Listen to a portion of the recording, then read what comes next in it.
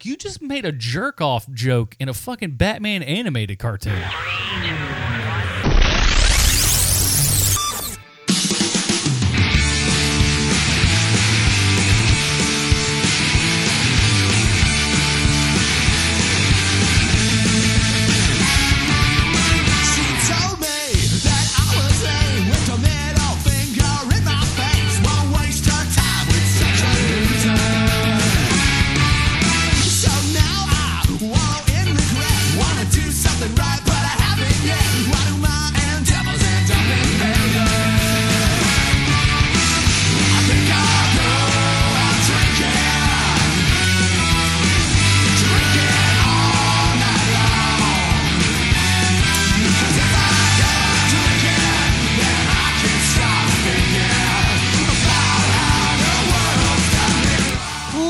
Gentlemen, welcome to the Film Find, the greatest movie podcast ever. Assuming you've never listened to a movie podcast before, we are back for yet another week, and I'm joined by Matt Smith.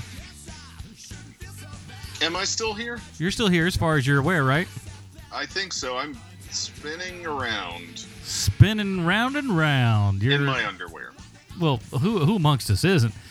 Well, we've got another show for you this week, everybody, and you know why we've got another show this week, Matt? It's all because of the lovely people. But why though? It's something our parents have been asking us for decades. But why though? Oh, you mean like who can we blame for this? Why don't you let us know, Adam? The people that we can blame are the lovely people that go on down to patreon.com/thefilmfind and join us. We have 7 patrons here rocking us, man. And the newest one to join up is your boy, Warren. Warren is a longtime fan of a lot of stuff we do. And believe it or not only did he jump in on Patreon, he's given us a little email on account of that stuff as well, man. So with that, I paused. Hold on, we gotta open up the mailbag. That's right, I got all the clips. Yeah, all the clips. Bale's here. And Warren's email reads as follows: Glad you're back. Morning, fellas. Glad to see you're back and wanted to send some Patreon love your way. And you are now 2/3 of the creators that I support, HMP included. The other is an Australian comic podcast, Comic Confidential, another great listen. If you could give a shout out to Troy and Cade. Shout out, Troy and Cade! I believe in your support. I believe in your support, the creator speech. So here I am again supporting those that create content for everyone's enjoyment. Hopefully you don't go back into hiatus as the only movie review podcast that I listen to besides HMP and Comic Confidential, which covers a range of movies that I watch. I'm hoping that since Movie Pass is back on track, it continues to deliver on their service as they're the real villain here and hampering you guys from watching as much as you want. Looking forward to the more from you and Matt, and keep up the good work. That is from Warren from Down Under in Australia. Thanks, Warren. Glad to be back. Yeah, we'll see how my sanity holds up as I finish my PhD. Well, let's be honest. honest. This is the rough part. You can't lose a lot of what you didn't have to begin with, Matt. And so, well, that's true. So there's only so little, but yeah, thank you guys all out there. And my Movie Pass was supposed to arrive in the mail today, but as I'm sure that many people have gotten an email from the Movie Pass people saying, we've gotten a lot of really great response, but it was way more than we had ever expected, and we expected a lot.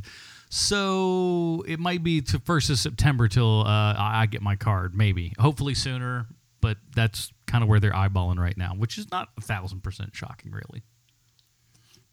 Because you could not get on that website when that thing was open, man. So, yeah. Understandable. But, yeah, hopefully we'll be getting back on track with that. But that's not stopping us, kids. We have 2 new release reviews for you today. We're going to be covering Hitman's Bodyguard, the new one with Samuel L. Jackson and some guy named Ryan Reynolds. Never heard of him.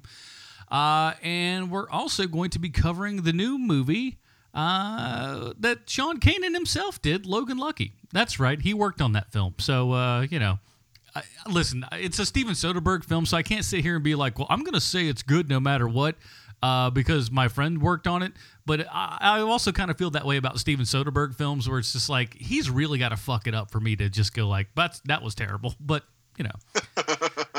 because the guy's pretty damn good at what he does, and I think it's, if you listen to the show for any period of time, I think you know that Matt and I are both large Soderbergh fans. So we'll be covering those two. In the meantime, let's talk a little bit. Well, before we get to what you've been watching, we'll do that as per usual. I want to cover one thing here because we talked a little bit about in the pre-show, and if you go to patreon.com/thefilmfind, you'll get our pre-show and post-show, so you get a little bit of behind-the-scenes material. I hear people enjoy that. You get to hear our wit and witticisms, and sometimes bitching and moaning. It happens. And, of course, all the secret things that we're going to be doing. I don't know what those are, Matt, but we're going to make up some secret stuff, so just play along. Some secrets, eh? Yeah, that's it. You can't leak them if you don't know what they are. Oh, Huh? Yeah. That's how closely we're guarding these. Yeah, so put that one in your back pocket and do something with it. So this is one of the oddest rumors that I've heard in quite some time, especially because of the names attached. And we don't really cover. We did it for a short time because we wanted to match up the amount of weeks in a year there were with HMP. But we don't really cover a lot of actual comic book movie news on HMP directly. But I do feel like this needs to be talked about a little bit, and I'll probably go into a little bit more detail once I have some time to research it and stuff on Nerd Talk Now this weekend, and I'll give all that information at the end of the show. But it's been reported that a Joker origin movie is going to be in the works. Now, get this. It's going to be directed by Todd Phillips, what? And produced by Martin Scorsese. I'm gonna now? This sounds like it's absolute horseshit, by the way. Doesn't it? Here's a little bit of the article here from Slash Film. If you thought we knew all about all of the DC Comics movies that were in the works over the next few years, think again. Warner Brothers Pictures and DC Entertainment are reportedly developing a Batman spinoff that will focus on the origin of the Dark Knight's nemesis, the Joker. While a story looking at the early days of the Joker gives us prequel concerns, it's talent involved behind the scenes that's most intriguing. News broke while Deadline is reporting that the exclusive scoop that this Joker spinoff has the Hangover director Todd Phillips attached to helm the movie. Furthermore, Phillips will also co-write the movie with 8 Mile screenwriter Scott Silver, and he'll be producing the movie with none other than cinema legend Martin Scorsese. What in the wide world of sports is going on here? It sounds like some garbage. Yeah, they've put an update. Go ahead. One, this movie will suck, I think, no matter who's attached to it, because have you seen the DCU movies that are not Wonder Woman? Yeah, most of them are what we call not so hot. Yeah, I don't know, man. I think that's a shit choice of director. There's no way in hell Scorsese is attaching himself to this. I don't know where that could possibly come from. That is so made bizarre. Bullshit to get clicks for your website. Scorsese does not give a single fuck. Like the only thing that I could ever see Scorsese getting into superheroes is like the old Superman Fleischer cartoons. Anything deeper than that, I feel like he could not care less.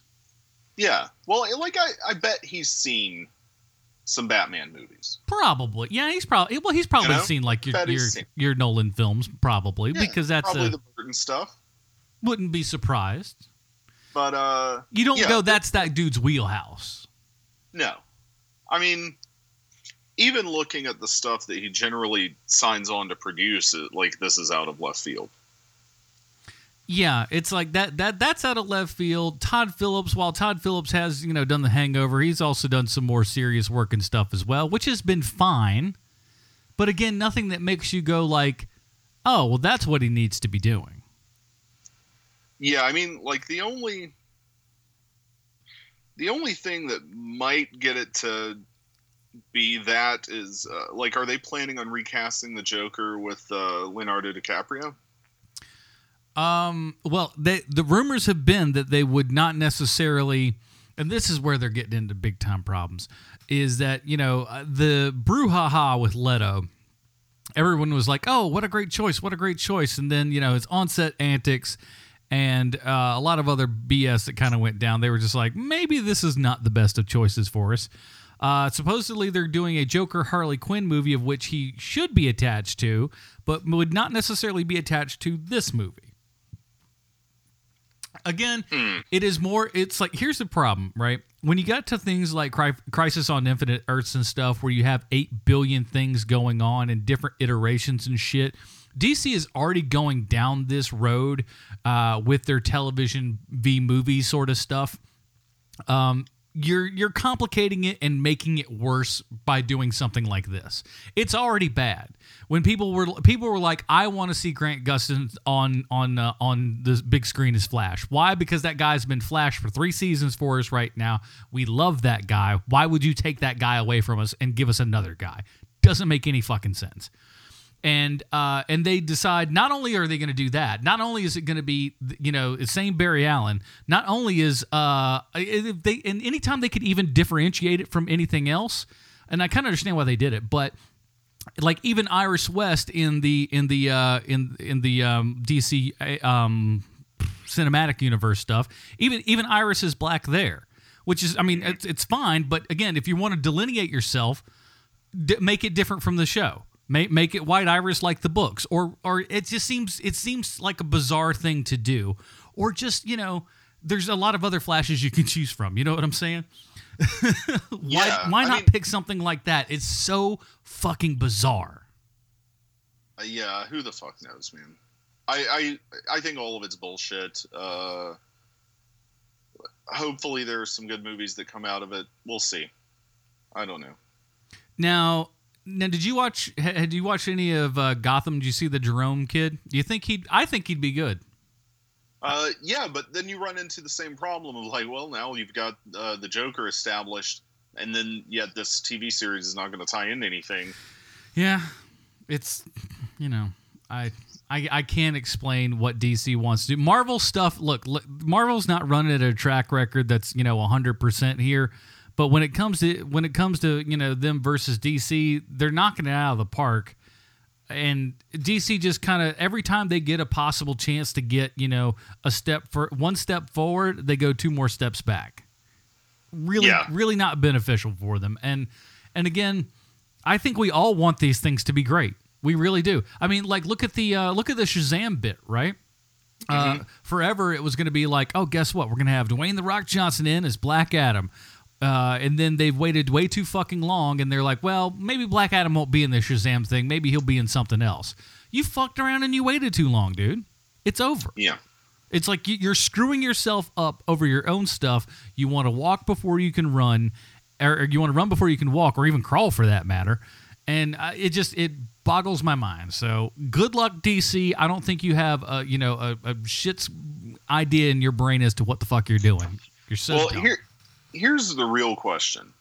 What if the problem is not DC?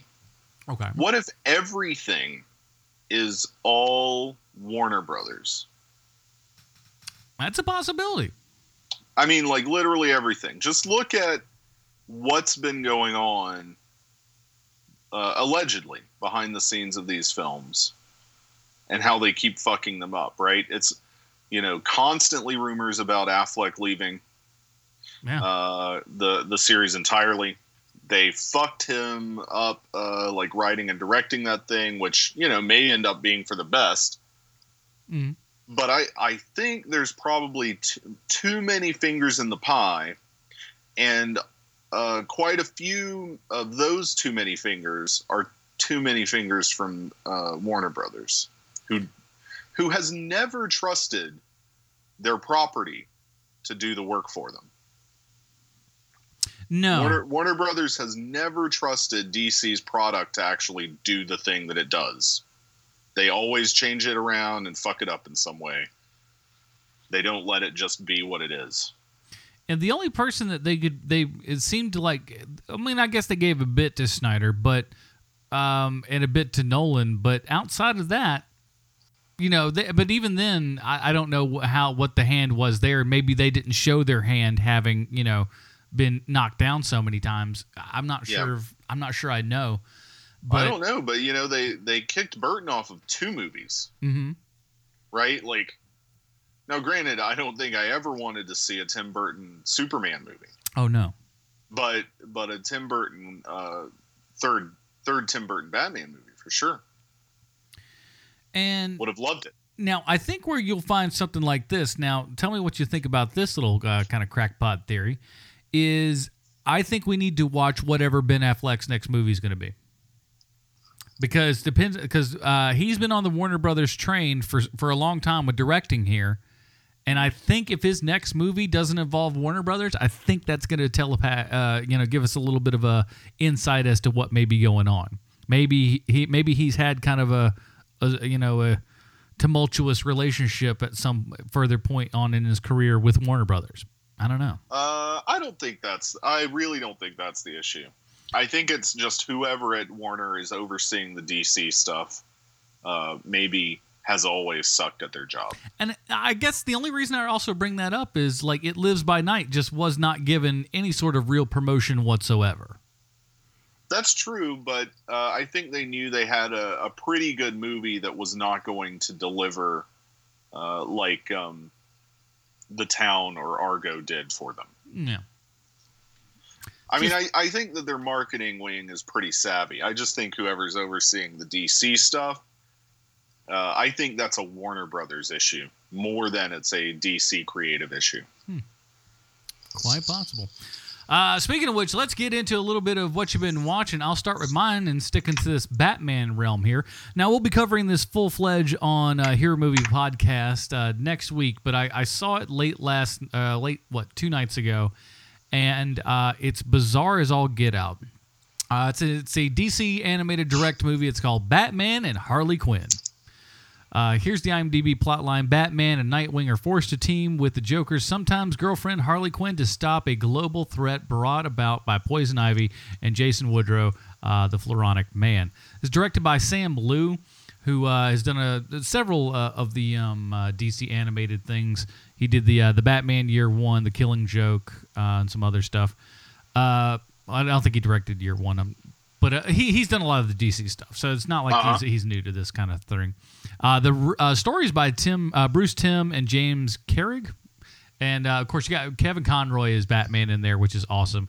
Melissa Rauch actually does the Harley Quinn this time, which is a little bit interesting. This is not bad. Lauren Lester's back as Nightwing, so a couple of familiar characters, some new ones as well. This thing is bizarre. Now, a lot of the DC direct-to-video stuff that we review on Hero Movie Podcast is a bit strange.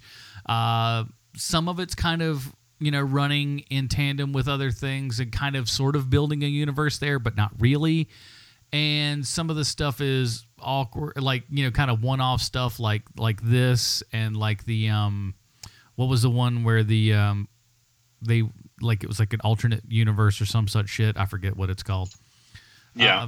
But I don't know. This one's Earth bizarre. 1, yeah, well, something 12. like that. It's called Forever or something like that. I'll fucking remember. But this is bizarre. It's PG-13. It's an hour and 14 minutes. And it's a bizarre thing that I don't know what to make of it. I'm going to have to watch it at least one more time before we review on H&P, because I'm not even 100% sure on where I stand on it now. There's a lot. I'm look at this and I go, I don't know who this is for, because it's got your kind of traditional Batman and everything. So it speaks out to people like me who grew up with Batman the Animated Series.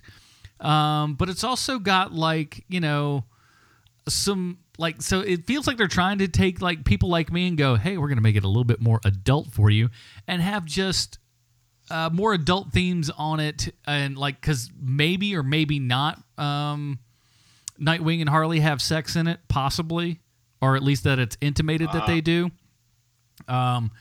There's some adult language, which is not really uncommon for these DC animated things, but it's there. But you don't normally see it with the ones like this. You see it in the more kind of traditional ones that like the Batman and Robin, the Batman, Son of Batman, and all that kind of shit. And there's literally a jerk off joke. Like Booster Gold calls the Batmobile, and they're trying to, he wants to see if he can kind of help with any of the stuff that's on there, and he starts listing off other heroes that may be available to come and help Batman. And so Nightwing's there in the passenger seat, and he's like kind of giving hand signals as to, relate to whatever hero they're talking about. It's like, oh, we got so-and-so, and he gives like the little hand talk, like, ooh, talk, and it gives a subtitle that says, talk too much. And there's another one that says, weirdo. And there's another one where he gives a jerk off and explode hand, and it just says jerk. And I'm like, you just made a jerk off joke in a fucking Batman animated cartoon. That's fucking bizarre that shit's in there. Like we were talking about before the show started, there is a Harley Quinn undressing and her just like bending over in a pair of panties like before a dresser and shit. And it's just like, this seems so bizarre and not appropriate. And then you get to the more bizarre. They end up at a supervillain bar that may be a gay bar, but not. I don't know. It's got a lot of stuff going on. And then there's a duet from of Sugar Sugar by the Archies, essentially, up there on top. Was it Sugar Sugar? Something like that. It's something of that kin, right? And it's up there on stage. They do that, and you're like, oh, wow, that was it was fun and sort of interesting that it was a whole fucking song. And then, directly following that, Harley Quinn gets up and does a whole nother song. Like, there's 2 musical numbers in this thing. It doesn't make any sense. It's so fucking bizarre. So it's out on VOD and stuff right now. We'll break it down a little bit more at H&P. But Batman and Harley Quinn, easily one of the most odd animated films that I've seen this year. It's very traditional, yet very weird and, like, inappropriate in some ways. I don't know. So I can't highly recommend it at this point, but I'll watch it again and we'll see. I don't even know what you just explained to me, quite honestly. I don't know that. I can't wait till we review this thing. So what else have you been watching, man? Just one big thing this week. Took my butt over to the movie theater and saw Wind River. Wind River. Oh, I'm sorry. Written and directed by Taylor Sheridan, who is an actor who also writes screenplays. He is known from last year's Hell or High Water. He also wrote Sicario, which I was a little lukewarm on, but I loved Hell or High Water. Yeah, I think I was the same. This movie is excellent. It's got Jeremy Renner and Elizabeth Olsen kind of as the leads, but really what this movie kind of is a vehicle for like almost every prominent Native American actor you've ever seen in a movie. Mm-hmm. It's a mystery thriller crime film that's set on the Wind River Reservation up in Wyoming. Basically, Jeremy Renner plays a tracker with Fish and Wildlife who knows the area pretty well. He's hired by the tribal chief to go out and hunt some mountain lions that have been killing livestock on the reservation. While he's out hunting for them, he comes across the body of a woman who it turns out is the best friend of his daughter, who was murdered and rape murdered earlier, several years beforehand. And Elizabeth Olsen plays the FBI agent who is sent in to kind of solve the case, as it were, and she enlists the help of Jeremy Renner's character in order to do so, since he knows what in the hell he's doing up there. It's really good. It's really suspenseful. It's quite moving. There were several times where it's got Gil Birmingham, who's like one of the probably the most recognizable. Your go-to guy. What's that? I said the go-to guy. Yeah, I mean, he's like one of the most recognizable Native actors. He was in Hell or High Water as the deputy to Jeff Bridges' character. He's also been in like all the Twilight movies. He plays what's her name's dad on Unbreakable Kimmy Schmidt, right? Yeah, he's good. So he's in there. Some of the scenes with him, because it's his daughter that is killed, are just really heart-wrenching kind of punches in the gut. It's a really subtle movie in a lot of ways. It's not quite as in your face as Hell or High Water was, but this is also from. Hold on, let me click on his damn name here. This is also the first time that Taylor Sheridan has directed a big movie, mainly based on the reputation from his screenwriting. Mm-hmm.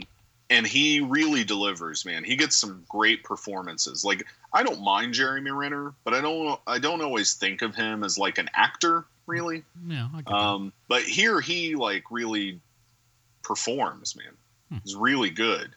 And I don't know if that's necessarily Taylor Sheridan's work, but I haven't seen Renner give this performance outside of that Bigelow movie. So,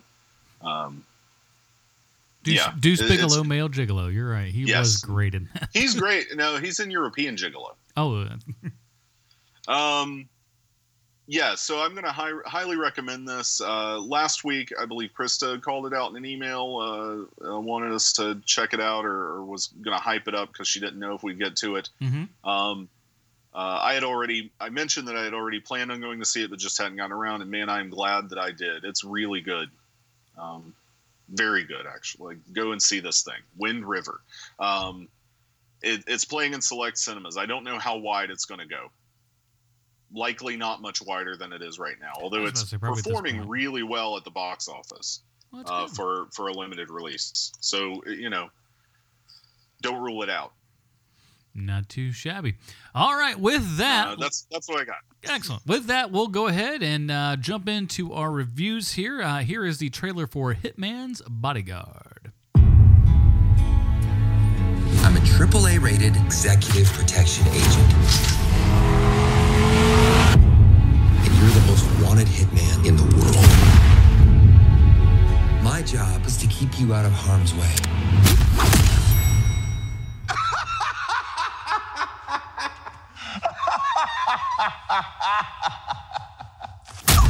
Shit! What the fuck? And You won't last 1 hour without me. Fuck you! Eat my ass! That's what she said. Suspects are on the roof. No odds in that, Joe. Just gotta find a more intelligent way. Oh, motherfucker! Holy fucking shit. I hope they kill him, I really do. This guy single-handedly ruined the word motherfucker. Tick-tock, motherfucker! I was up here. God damn it! I will bust a cap in your ass. Have you ever said please? Please, motherfucker! Why are we always yelling?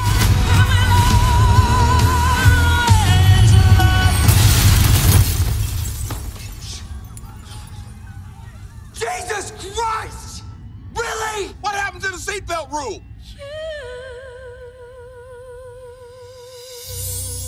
Alrighty, that was the trailer for Hitman's Bodyguard, our first new release review of the week. Here's the IMDb plotline. The world's top bodyguard gets a new client, a hitman who must testify at the International Court of Justice. They must put their differences aside and work together to make it to the trial on time. This is directed by Patrick Hughes, written by Tom O'Connor, starring Ryan Reynolds, Samuel L. Jackson, for some weird-ass reason, Gary Oldman, and Selma Hayek. This was a trailer that played really well in front of audiences. Yes. Everyone loved this Red Band trailer. You saw it if you saw a couple of movies. And, man, the trailer was about as good as it got, I think. Yeah, I think that's a fair assessment of it. I did not hate the movie. It is not getting good reviews. But it was number one at the box office. I think it's fine. I enjoyed the movie while I was watching it enough. I'll say that. Yeah, I mean, look, I feel like their rapport is very good. The banter back and forth was okay. You have two people on screen who are compulsively watchable. The problem I had with it, quite honestly, was I want to see more Salma Hayek and everything. Yeah. And she's pretty good here, but given a part that's basically just her yelling at people in her jail cell. Yeah, she's mostly. And the highlight of the movie was her killing a bunch of people in a bar for me. Oh, it was great. Nice slow-mo there, here, and the song and everything. Yeah, it totally worked. But yeah, that's where I kind of fall down generally on it. It was nice to see old Elektra herself in a movie that was not terrible for once. Yeah. Because she's been in a lot of things I did not like. I think the last thing she was in that I really liked was Girl with the Dragon Tattoo. Yeah. Yeah, it's okay. It's not a terrible movie, but it is just like the trailer tells you everything that you need to know. And if that's what you go in expecting that you're going to get, then I guess you'll be fine. If you expect any more than that, you may be out of luck, because it's my biggest thing too is that it's a little long. For what it is, it's a little long. It's like right at 2 hours. But it feels like it's a lot longer than that. Yeah, it did feel a little long to me as well. I don't know really what to do with this. The trailer kind of tells you what it is. This is the perfect high concept movie. Yeah, right? They came up with this. They came up with the log line and everything real quick, and then just let's make a movie with that. Yeah, they got the thing that was going to hook you in to see it, right? And they built the movie around that. And I'm not adverse to that mode of filmmaking necessarily, but I don't know. My biggest, I will say the audience that I was in there with enjoyed it a lot more than I did. Really? Yeah. Now, granted, it was a weird audience. Like there was some lady up in front of me who kept turning around to laugh with us. She would turn around and occasionally I'd hear her commenting to the guy sitting right behind her, and they would laugh about it again. So it was that was a weird thing. There was also an older black lady to the left of me, and the only reason I'm mentioning that she's black is that she laughed every time Samuel L. Jackson said "motherfucker." Of course, really loudly. More than I've ever heard anybody laugh. And I love a good Samuel L. Jackson motherfucker. But it was just a bizarre crowd. But they were really into it for a Thursday afternoon, which is when I saw this finally. I saw it at a Tuesday early afternoon, and they liked it, but it wasn't uproarious. But I think one of the biggest problems with this is that if anyone who's listened to this show for more than 5 minutes knows we don't mind bad language. But if that's what your movie's built on, it's tough for me to really kind of get on board with you, man. I mean, if you go back all the way to, stupid things like, what was that fucking hockey one with the Fast and the Furious kid in it? Shit. I forget. It's terrible. But it's a hockey movie? Yeah, well, he gets there's a scene that takes place in a hockey rink with Dayglow shit, and he gets hit in the mouth with a hockey puck or something. Fuck, I can't remember what it is. Who's in it though? What's his face? Paul Walker. Oh, I'll look it up. Keep talking. He's in something, but to me, he's in something. You know how that is. But I think it's a Casket's what he's in. Yeah, currently. Ooh, too soon. That got really dark. Casket. He's fucking dead. But that movie revolved around a lot of bad language, and one of those things that when I found out later that we let them improv a lot of stuff, I'm like, I'm not surprised, because I've when I shot things in film school, if you just let people quote unquote improv over things, all they essentially do is just end up cursing a blue streak, and that usually doesn't add to the story. I don't fucking care about bad language, but just make it something funny. And to me, this movie that was supposed to be a comedy and have action in it, it failed. It failed. Like it didn't. Well, I'll say this. I don't want to say it failed. It did not reach the expectations of either comedy or action. They're decent in both, but neither one rises above the pitch that we're given in that trailer. Okay. And I gotta say, looking at Paul Walker's filmography here, I have no fucking clue what movie you're talking about. Running. Oh wait, it may not be that. No, that's not. I was gonna say it's Running Scared's good. Is it? Was it Running? Not. It can't. That's be the one with Vera Farmiga, where it's the crime movie. That can't be. That one's good. No, no. This one was like in 2000 or something. I forget. I'll figure it out. Okay. But I don't. To me, it's just like, who cares? I just, at the end of the day, like I said, I didn't dislike it. I didn't hate it, but it was one of those things where I just kind of get the end, and it's beyond disposable. I think that's the biggest thing, is that I just did not care. Yeah. Look, like I said, I enjoyed it while I was watching it. I don't know that I'd watch it again. I will say, it's a perfectly good Saturday afternoon movie.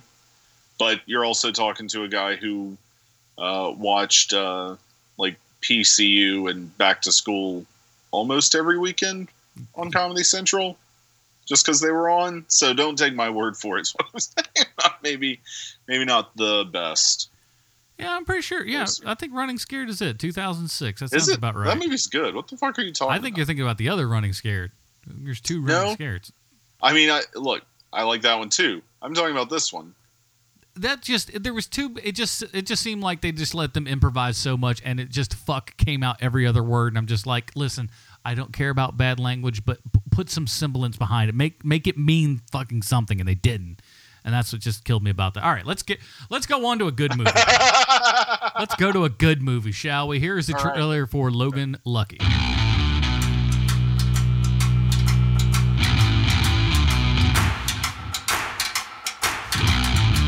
Jimmy, I'm just gonna say it. I gotta let you go. You were just fired. I was let go for liability reasons involving insurance. The one-armed bartender. You need to show a little respect. Charlotte Motor Speedway. I know how they move the money. The only guy who knows anything about blowing up real bank vaults is Joe Bang. I am incarcerated. Yeah, we got a plan to get you out. Coca-Cola 600 is the biggest race of the year. We need a computer whiz. I know everything there is to know about computers, okay? All the Twitters, I know them. Welcome to the Coca-Cola 600. How many yards away is the vault? 20 yards. I don't know, maybe 30. Is it 20 or is it 30? We are dealing with science here.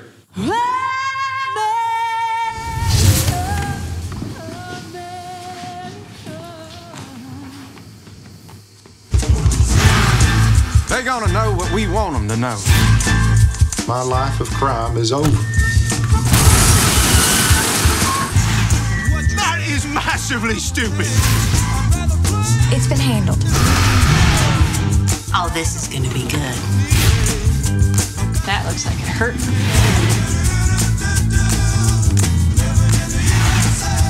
I want everything on Jimmy Logan.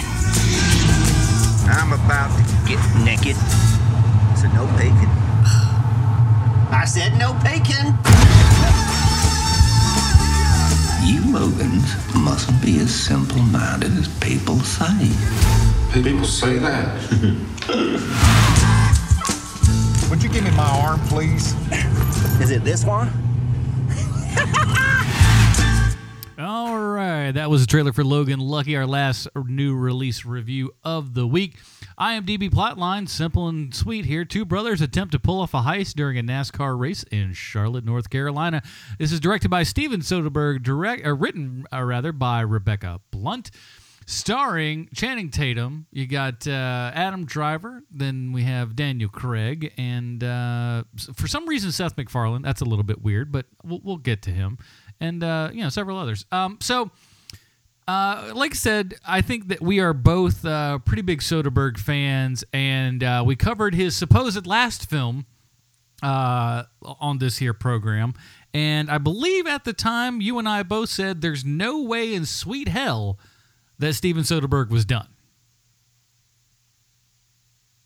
Well, look, he never said that he was really done.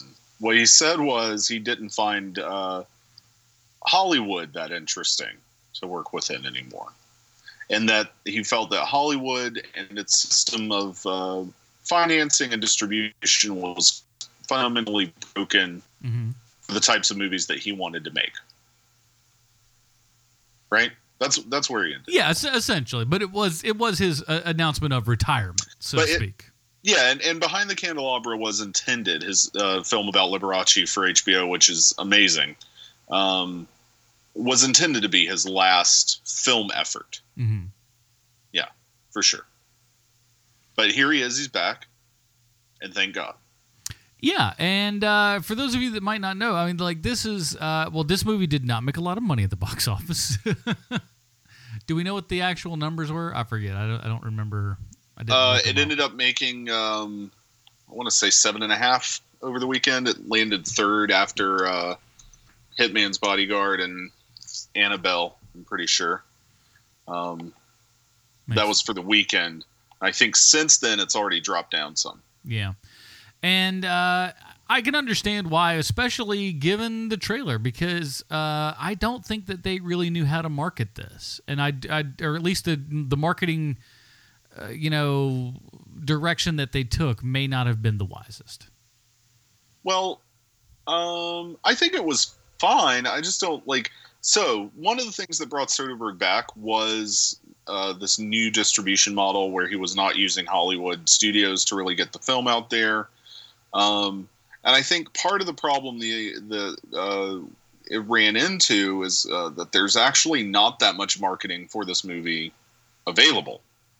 The press was kind of not given very much. I don't know what the marketing budget was, but I would assume it's very low for a film that was this budget and with this star caliber. Mm-hmm. The other thing is, people really don't even know that much about the making of the film. They shot it really quickly. I think it was 30 or 35 days last year that he shot it over. Rebecca Blunt, the screenwriter, may actually not be a real person. I'll ask Keenan about that. He probably knows, but he may not. She I mean, this is a big thing going around. There was a story in the Hollywood Reporter back late last month where, the ruse was kept up, right? So much so that people claim to have actually spoken with Rebecca Blunt via email from her home in the UK. Mm-hmm. And if anything, this movie screams someone from UK wrote it. Well, maybe here's where we are with the screenplay thing. There are 3 possibilities apparently at this point that people have bought into in various ways. Okay. The first is that it's Jules Asner. Right. Right. Soderbergh is married to Asner, but to my knowledge, I don't think that she's ever written anything. The other one, and this is my personal favorite just because it's so bizarre, is John Henson. Okay. Who hosted Talk Soup for a long time. He's a stand-up, right? but apparently he worked on a screenplay with Soderbergh for some time that was very similar to this one. The other possibility is that it's just Soderbergh himself, which I think is the most likely, because he does like to use pseudonyms for things. Right. I mean, for example, he's his own cinematographer on this movie. That much we've all known. For every movie. Yeah, well, yeah, the majority of them. Yeah, almost all. Yeah. So, yeah, it's just a bizarre thing. I'm not surprised that the movie did not make that much money. I don't think that it was marketed particularly well. Whenever I would tell somebody that, like, I was going to see it, they'd be like, "Oh, what's that?" And then they'd say, "Oh, it's Redneck Ocean's 11," and they'd be all on board with it. But, like, that was definitely not the marketing angle that was taken with it a lot. No. Yeah. And honestly, had this been sold, and you kind of see it there in the beginning of this particular trailer, but you didn't get that vibe going through a lot of things, is that this is a heist movie, and I don't think the trailers sold it as a heist movie as well as they could, because the way you sell this thing, from the man who brought you the Ocean's movies, another heist movie with these famous actors in it. And that stuff's on the marketing that's online, but it's not in the trailers. Right. So, I don't know. And of course, you got all these great actors here that are, that will do this sort of thing for a Steven Soderbergh for, little to no money. And that's like I like 3/4 of the way through the movie. I mean, it's no real spoiler or nothing. I mean, because you see your name in some of the credits for trailers and stuff, but I didn't know. All of a sudden, you got like Hilary Swank shows up, Dwight Yoakam shows up, and I'm like, what? Yeah. I had no idea. And I was like parts that are just like, there's no reason for big names to be here. Not at all. But that also is exactly like the Ocean's 11 movie, right? Like where like these small parts, like all of a sudden, now you've got for some reason this person's going to be a casino owner, or this person is going to be a love interest for one of the characters, right? Just random ass things popping up, big name wise. Let's get into this movie a little bit, okay. However, because I do think that it's very much its own beast. It's not simply Soderbergh doing Ocean's 11, although allegedly he's claimed that was one of the things that got him on board with doing it, was that it was like a non-glitzy Ocean's movie. Mm-hmm. So basically here, Channing Tatum and Adam Driver play two brothers, right? Jimmy and Logan. Jimmy Logan and Clyde Logan, right? And as you can tell from the trailers, like they're both kind of down on their luck. Clyde is obsessed with this family curse. All the Logans are unlucky, and they're going to, die in some horribly weird, tragic way, poor and destitute. They decide that they're going to rob the Charlotte Motor Speedway, where Jimmy has just been laid off. And it goes from there. Their sister joins in, right? Melly Logan by Riley. Do you say Kyo or Cow? I don't know how to pronounce her name. I should have looked it up or something. Sure. You're looking to me on how to pronounce names? I don't know. I should have looked it up. Anyway. Kyo. Look, it's Lisa Marie Presley's daughter. She shows up. Is that why she's so good looking? Okay, that makes sense. But yeah, it's Lisa Marie. She's been in a lot of stuff, right? She was in Mad Max. She was in American Honey last year. Oh yeah. She was in The Runaways briefly. So she's been around. She's here playing their sister. They set up this whole scheme. The problem is they need a person who can crack the safe, and for that they go to Adam. Motherfucking Daniel Craig, bitch. Yes, indeed. Let me tell you something. Yes. I was scared in what little trailers you saw, and you hear in Daniel Craig doing this kind of southern accent and stuff. I was afraid that this was going to be hammy. I was afraid it was going to just be horrible. And damn it if he didn't pull it off, and pull it off really, really well. And pull it off in both a hammy and authentic way. Yeah, exactly. I mean, but some of it's there, but that's also part of the character, right? Oh yeah, right. Like he is a ham. But the character is. Yeah, right? Like but it's really good. And I was shocked at how good his performance was I mean, I shouldn't be by this point, but Well, I think we're just so used to seeing him as like Bond, right? That he kind of has more of a star persona attached to him than like an actor persona. But if you go back, yeah, you're right. In his career, I mean, he's done some really. I mean, even his like regular gangstery roles, right? Like in Road to Perdition, for example. Road to Perdition. Layer Cake, he's really good. Mm-hmm. He plays Ted Hughes of all fucking things in Sylvia, the Sylvia Plath movie, right? Mm-hmm. So he's got his chops, and here he really delivers. He gets some of the best lines. A lot of the best moments in the movie are Daniel Craig. Oh, yeah. He's this, like many people that you and I know, right?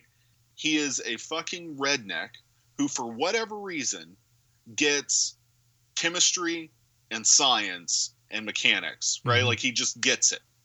You know these people, I know those people. Oh, yeah. Right? They can sit there, they can brew something, they can raise animals and plants to do exactly what the fuck they want them to do. They can make shit blow up in exactly the way they want to. They can fix any type of car. These people exist. They are real.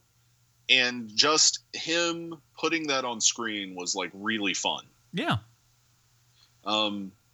Yeah. Watching him put the gummy bears in with his fake salt and the what was it, the fucking pen? I forget. It's like a whiteout pen or something like that. Yeah. Or a bleach pen or some bleach shit. Pen, yeah. Anyway. And like twisting that up just enough to make it blow up when it hits inside the safe. Explaining to them with a piece of chalk on the fucking wall how it works chemically. Mm-hmm. It just great. Yeah, he was so good. But yeah, them going through everything, and as you kind of heard there in the trailer, there's like he's in jail, so they have to break him out of jail for this heist and everything, and then of course put him back in later. And so that's first the whole. They have to put Clyde in jail so they can break him out of jail, and then they get them back before anybody knows that they're gone. Yeah. And then their whole scheme gets thrown out of whack because they're like, oh yeah, by the way, instead of like 4 weeks, we've got a week and a half now. And so like their timetable gets cut down. They've got to do things much faster than they do before. So instead of being because their initial plan was somewhere at like a smaller sort of race. So they got through with all the construction that Channing Tatum's character just got laid off at. They were going to finish up that construction early, so they had to push back their caper so they could get things done. Turns out that's during the Coca-Cola 600, one of the biggest races, of the entire year. And it's gigantic. And if you've ever, kind of been out in that area when that stuff is going on, it is monstrous. I'd love to know. I don't know. I don't know if I only worked at NASCAR behind the scenes for like a hot minute, but and I'd kind of gone down to the thing and all that, but I've never seen any of the super behind the scenes sort of stuff. Not like as far as that stuff goes. So I don't know if that's a thing with all the tubes and shit, but I'd like to think that it is. Yeah, I don't know, actually. I should have looked that up, I guess. If anybody out there knows, write us, because I'm not going to look it up now. But they get through a really interesting thing, and they kind of cover all the bases of, like, hey, we knocked out the credit card machines, so they knock that one out. So everyone has to use cash. And then all that cash gets funneled to a particular place. And that also throws their totals off, because they don't know exactly what they have in the vault. Mm-hmm. So everything is done to that, again, if you've seen the Ocean's movies, it is done with that layer of precision that I think you would be hard-pressed to find with other directors. I think this is somebody who sat down and really kind of planned everything out step by step by step.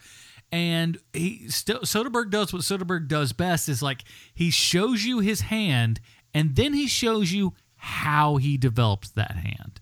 And that's what really kind of, and again, I think makes me love him doing movies. Yeah. Is that he's just like, here's the magic trick. Now let me show you how we did it. And it doesn't, and it's not bullshit either. No. It's like there's spots and spaces for everything to happen the way that they said that they would happen, and things that you thought were like, oh, well, no one thought of this, or how did this sort of happen, or this seemed coincidental. Oh, maybe it was not necessarily coincidental. It's smart filmmaking and things that you don't see in big Hollywood blockbusters. So I guess sometimes you have to go outside of the system to do something with some fucking brains in it for a change. Yeah, man, this movie's really good. And it's funny. Mm-hmm. It's very funny, but without going super slapsticky for the most part. But there are some nice, genuine moments in here. I love Hilary Swank doing her best, Dirty Harry impression the entire time. She's so fucking serious with everything. I love it. And Dwight Yoakam just being Dwight Yoakam, man. He plays the warden of the jail there. And, of course, there's no problems ever. We don't have problems here. And then, of course, everything goes upheaval. The biggest question that I have is how exactly, save for, we learn about one of them, but for the most part, Daniel Craig apparently has some sort of magical skill over all the inmates here that, like, they talked to two different factions and everybody got on board for what he was planning. My theory is that because, like, this is a county prison, right? Mm-hmm. It wasn't a state penitentiary, right? I don't think so. Yeah, because everyone's in there, because, like everybody's getting out in a couple months. My theory on this is that everyone in there has had Joe Bangs help them out on a thing before. That's possible. Right? Because, like, if he's that good at cracking a safe or getting into vaults, he's probably the go-to guy. Because he sits down at, like, two different tables. He first sits down at, like, the black table and then the white table, and then, has the conversations with both of those. But, like, when he sits down, it's not the standard, like, hey, why are you sitting here kind of look, It's like, oh, well, him sitting down is not completely, out of the ordinary. And he's like, I got to talk to you. And then, we kind of move on from there. And, yeah, I'd love to know the behind the scenes of how that how that prison relationship worked. Yeah. But again, maybe we'll get a Joe Bangs movie. Hey, listen, at this point, I don't know that I'd necessarily be against that. I'd love to see something else with that character in it. Look, if we're going to be expanding all kinds of shit, let's get a Logan Lucky extended universe going. I'm all for it. And you got like guys like Sebastian Stan coming in and just doing a hot minute in here for like no real reason other than to do it. He was great. And honestly, this is one of the few times that I wasn't absolutely repulsed by Seth MacFarlane. He played a great douchebag. Right? I was like, oh, well, and he was like just playing a character. Yeah. Right? Which was also weird. Yeah, it's like, okay, I'm going to play a British guy, who runs a racing team, but not really. But I love that. What was the energy drink called? Something Max. Like to the max. Yeah, something like that. It's just like it's so bad. It's so terrible. But anytime I can see him get punched around, I'm happy with. But it's a lot of fun, and I think just because on the fact that people either think, oh, it's some sort of race car. For some reason, Sebastian Stan shows up. Yeah. Bizarre. I love it, though. For some random ass reason, he's just there as the race driver, right? Could have been anyone.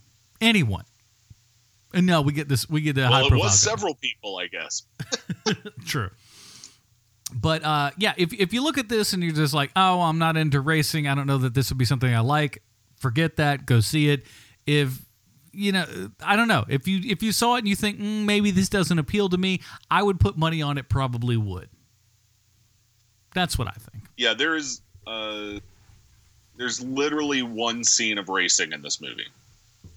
Yeah, and even that's not even. You know what I was impressed with though was how all like what's that? There may not have been all the like proper team names and stuff, but you saw a lot of proper advertisements for things, which I thought was nice. You don't really see that in a lot of these things. They kind of NASCAR signed on. Yeah, I guess I suppose it did. And I think once NASCAR signs on, then the track is a track, and the cars are mostly the cars. Yeah, but NASCAR was in full participation here. Yeah, you get a couple things. You see, there's like a thing with Jeff Gordon and Dale Waltrip. They're doing like some announcing for the race and everything. So it's clear everybody was pretty on board. Right. Though, from what I understand, they even shot fun of NASCAR, which is part of it. That's true. That's true. But like, supposedly they shot during a lot of this stuff. They're just there. Go ahead. I'm sorry. I think our Skype's a little bit off. Hold on. I'm gonna disconnect. You call me back. All right. So what I was saying was, I think a lot of it. So supposedly, they had Channing Tatum was actually walking around during the Charlotte Motor Speedway stuff, and people didn't recognize that it was him. And I mentioned to other people, I'm like, well, they may not recognize. Are we any better? I think so. So, like, even though we may not recognize Channing Tatum, sure, he could walk around there, but if you don't make it like a big deal of like, hey, I'm a celebrity, people aren't going to notice who you are. You know what I mean? So that's what I think probably. At the Charlotte Motor Speedway? Yeah. So supposedly Channing Tatum had been walking around a lot. They're not there to see him. Yeah. They don't care. Yeah, they don't fucking know who he is. These are people who literally know point positions for fucking NASCAR cups, right?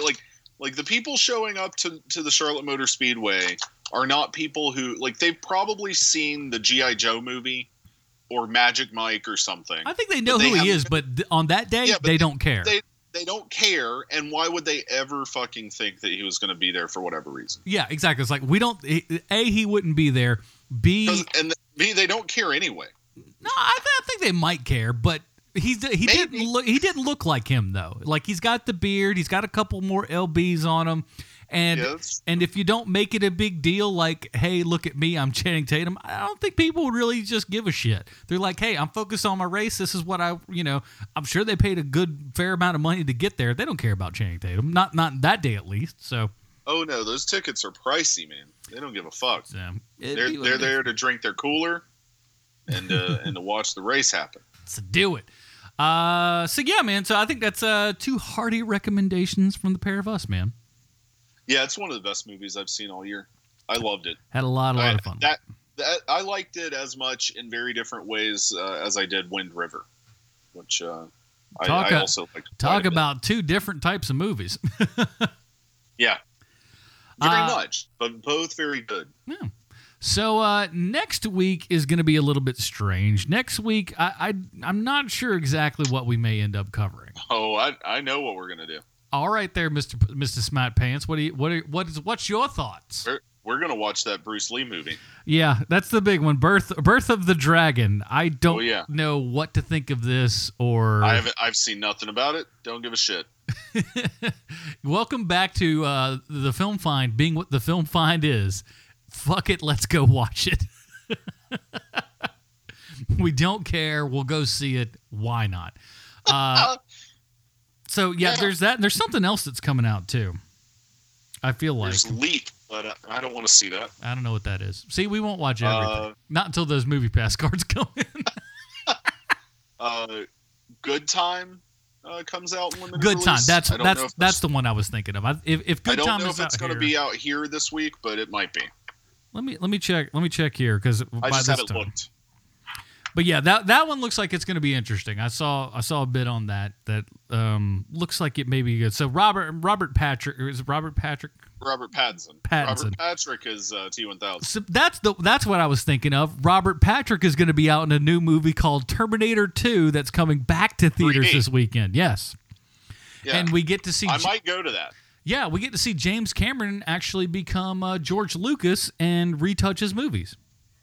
Did you know that? Hey, do you think that this time Schwarzenegger is going to chase everybody around with his walkie-talkie? I come after you with walkie-talkies. Hey, look, at least Spielberg said, I'm never going to do this again. I apologize. At least he had the common courtesy. It was stupid. Well, hey, look, it takes a big man to admit when he was wrong, so. Yeah, well, he ain't that big. He's only the most profitable director of all time. You ain't hot shit, Mr. Badass. No, he is hot shit. I'm just saying he's not that big. He's a pretty small dude All told. Oh, from a miniature standpoint, From yes. a size perspective. From a size perspective, he's not Wilt Chamberlain. You are correct in as much as that. Not at all. So we'll talk about some of that stuff, man. But thank you guys for sticking around, sticking with us. For those of you that end up on the Patreon, patreon.com/thefilmfind. You'll of course have your after show and everything coming up. But in the meantime, Matt, I think we got a lot of stuff on our plate here. What can we see from you, man? Why don't you? I guess I'm on Twitter. I'm kind of having a weird meltdowny month where I'm not quite being myself, but I'm on Twitter at Matt Boyd Smith. You can tweet at me over there. My newsletter, tinyletter.com/conspiracy media theory. That's also the name of my Tumblr if you want to roll over that way and check some stuff out. I mostly just share things over there. It's not a lot of writing these days. That's what I have the newsletter for. Also going to be at Dragon Con. If you don't, for some reason, already listen to Preacher Podcast or HMP, where I'm sure it has been and will be talked about again, we're going to be doing a Preacher Podcast live. I'm also going to be moderating a panel on Saturday at 5:30 with Mr. Lloyd Kaufman, among others, of Trauma Entertainment. So that's going to be a lot of fun. I get to ask him about why do people let him make things.